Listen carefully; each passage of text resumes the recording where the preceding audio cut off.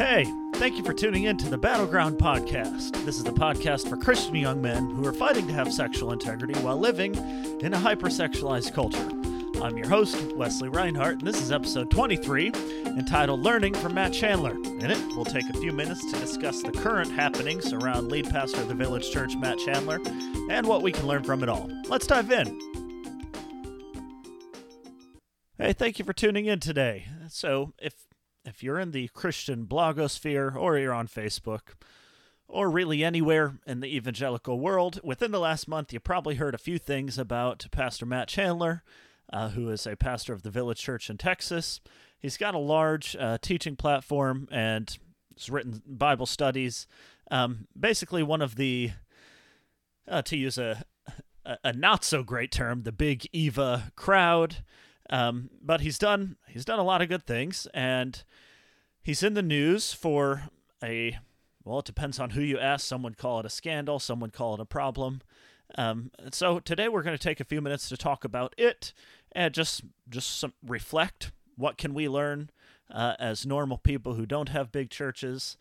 What do we think when we see an event like this? So first, why do we talk about this? Well, one, as the title says, we can learn, and it doesn't do much good to pretend like these things never happen or ignore them. And two, Matt Chandler has a big platform, and this comes with a responsibility and a standard to hold. And so it's necessary that these things are discussed. Now, you may be thinking, wow, this is so 4 weeks ago, and you're absolutely right. It was so 4 weeks ago, but putting a little time in between when it first, hit the Facebook world, the news world, and when I'm putting it out, has just to make sure there's nothing new or big. Now, we need to be careful, though. One, that in this type of discussion, we're not just bashing or gossiping. What's the goal here? Edification, building up. We want to learn. And two, there's this tendency among us Christians where it's almost like we want to soak up another church's drama like it's some sort of reality show or sitcom. And again, that's not healthy. That's not the goal. Edification is the goal. So in the remarks that I say, I don't want to excuse Matt Chandler or praise him unnecessarily. I just want to be fair and observe the things that we can know, the things that have been said, and then think about what we can learn for today. So with all that being said, then let's dive into what happened.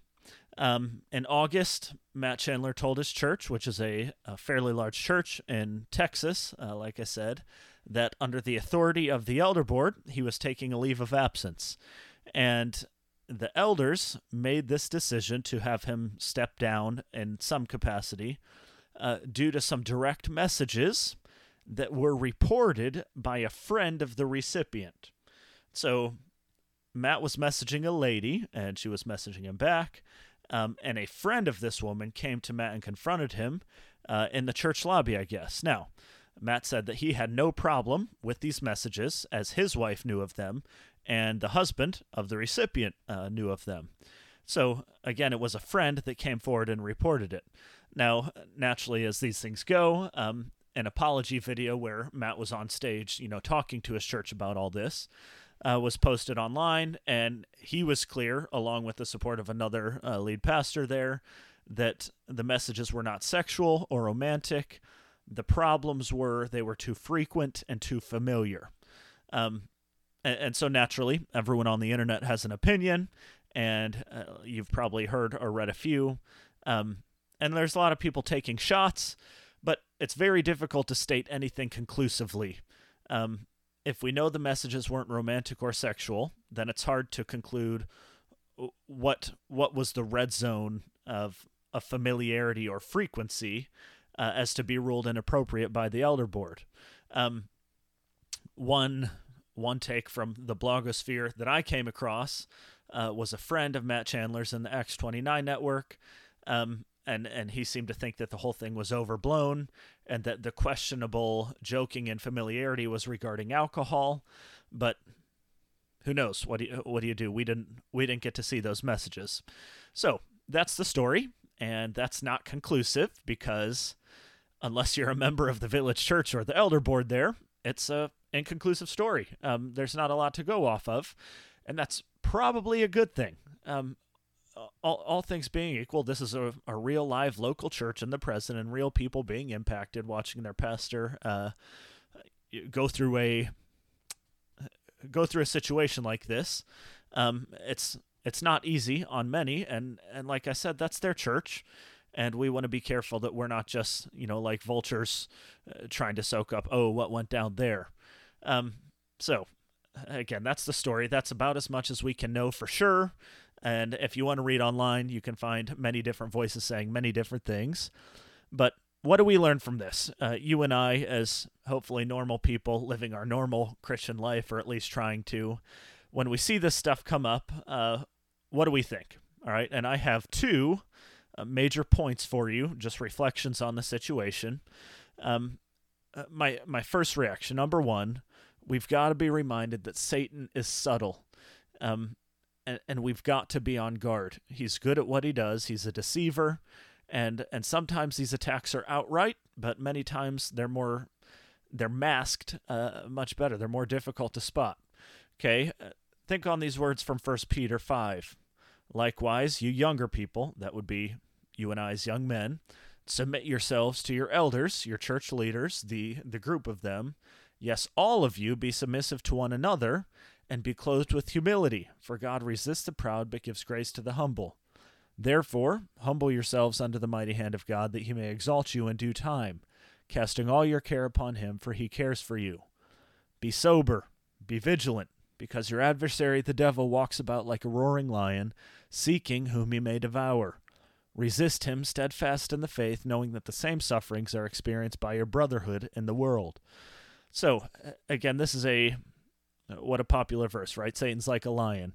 But this is a reminder that Satan is good at what he does, and he's good at masking these temptations to where they're innocent and harmless. Now, am I saying that whatever it was that went down between Matt Chandler and this woman was a temptation from the devil that was inevitably going to lead to sin? No, again, we don't know that. I'm just going on what we do know and what we know God's word says, and we know that Satan he's a deceiver, and he's good at what he does. So, you and I have got to think about that. Now, there's two ways that a temptation can come at us, and many of us, if we're scrolling Facebook or if we're watching a YouTube video and a pop-up comes up of an ad, and it's a scantily clad woman inviting us to a website, that's like one of those beeping red light warning temptation.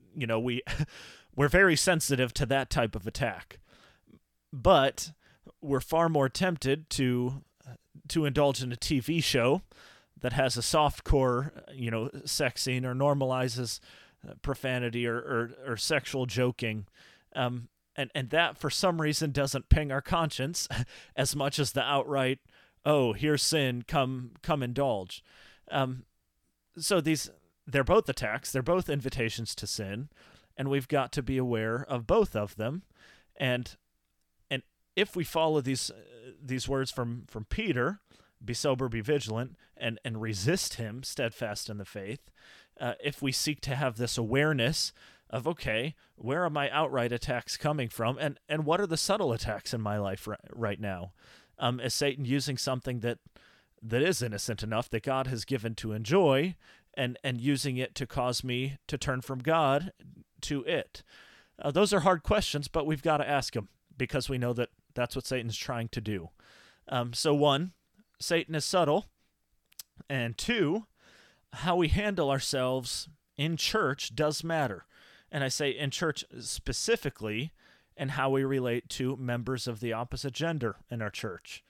Okay, what does Paul say in 1 Timothy? Treat the older men, exhort them as fathers, the older women as mothers, and the young women as sisters in all purity. So how we relate as young men to other women in our church, again, that matters. And again, without being able to say anything for sure, it seems that Matt Chandler crossed a line somewhere in his relationship with this woman, and this is why we're seeing this all. We don't know much more, but it seems like there was a line that he crossed somewhere. So we think about this, and we've got to analyze, how do I relate to the people in my church, and specifically the young women that I'm not married to? Am I being casual, or the other cliff, am I being too standoffish? And again, I think both of these cliffs are easy enough to fall into, because you kind of have this license cliff where it's like, well, I don't want to be a Puritan or rude, and I think all church relationships are good, so I can be close and good friends with all these young women in my church. I think that's a dangerous route. But if you run away from that and you go so far, you can start drawing this law approach of, well, all the women in my church are just possible temptations that Satan could use to attack me, so I'm going to walk on the other side of the hallway and avoid eye contact and never speak to them. Okay, I know that's an exaggeration, but we can easily slip into both of those. But we go back to the scripture, and what does 1 Timothy say? You're to treat them as sisters in all purity. So, sisters as in they are family, and you should want to know them and be protective and relational in a sense, as you would a sister, because the family of God, she is your sister in Christ, and the church is to resemble a family, and yet purity is to be the marking characteristic of your relationship with them. So free from sin, free from things that could resemble sin, and again, Satan is subtle, and so he could get us down either of those ways. So there you have it. Again, I know there's no definite punchline that we can say about Matt Chandler, but again, when this comes across the news, I think we would do well to take heed to ourselves and recall, okay, I may feel good about certain things, but I've got to know that Satan is good at what he does, and he's going to attack. He's going to try to trick me. That's going to come because that's what he does. So I've got to, as Peter says, be sober, be vigilant. I'm looking. Where is the attack coming from? Is there anything in my heart that's being subtly pulled away from God? And 2, we've got to make sure that in the house of God, the family of God, we relate to everyone in a way that honors Christ. And so for the young women that we know and that we are friends with, we are to treat them as sisters, loving them and seeking to know them and being kind to them and supporting them and encouraging them. And yet we are making sure that purity, emotional, sexual, physical, all of these things are marking characteristics of those that we're not married to and that are not our wife. So it's a line, but through prayer and reading God's word and knowing it and checking our hearts, we can walk that line and we can be men of God in our church who please him. So, all that being said, we can't pass a final statement on Matt Chandler. I think we can commend the fact that as it came out that he submitted to the elder board, and like 1 Peter says, submit yourselves to your elders.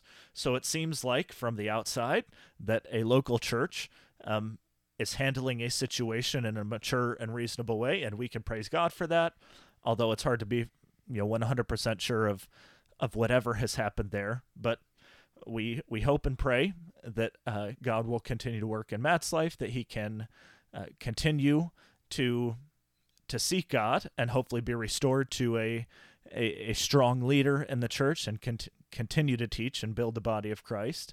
And we pray for the elder board and the church folks who are sitting there in the pew trying to figure out what's going on.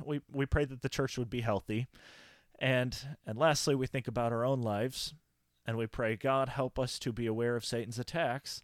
Help us to be vigilant, looking for them, and help us in our own churches to relate to all of our church family in a way that pleases him. The older men, the older women, the young men, the younger women, in a way that honors God.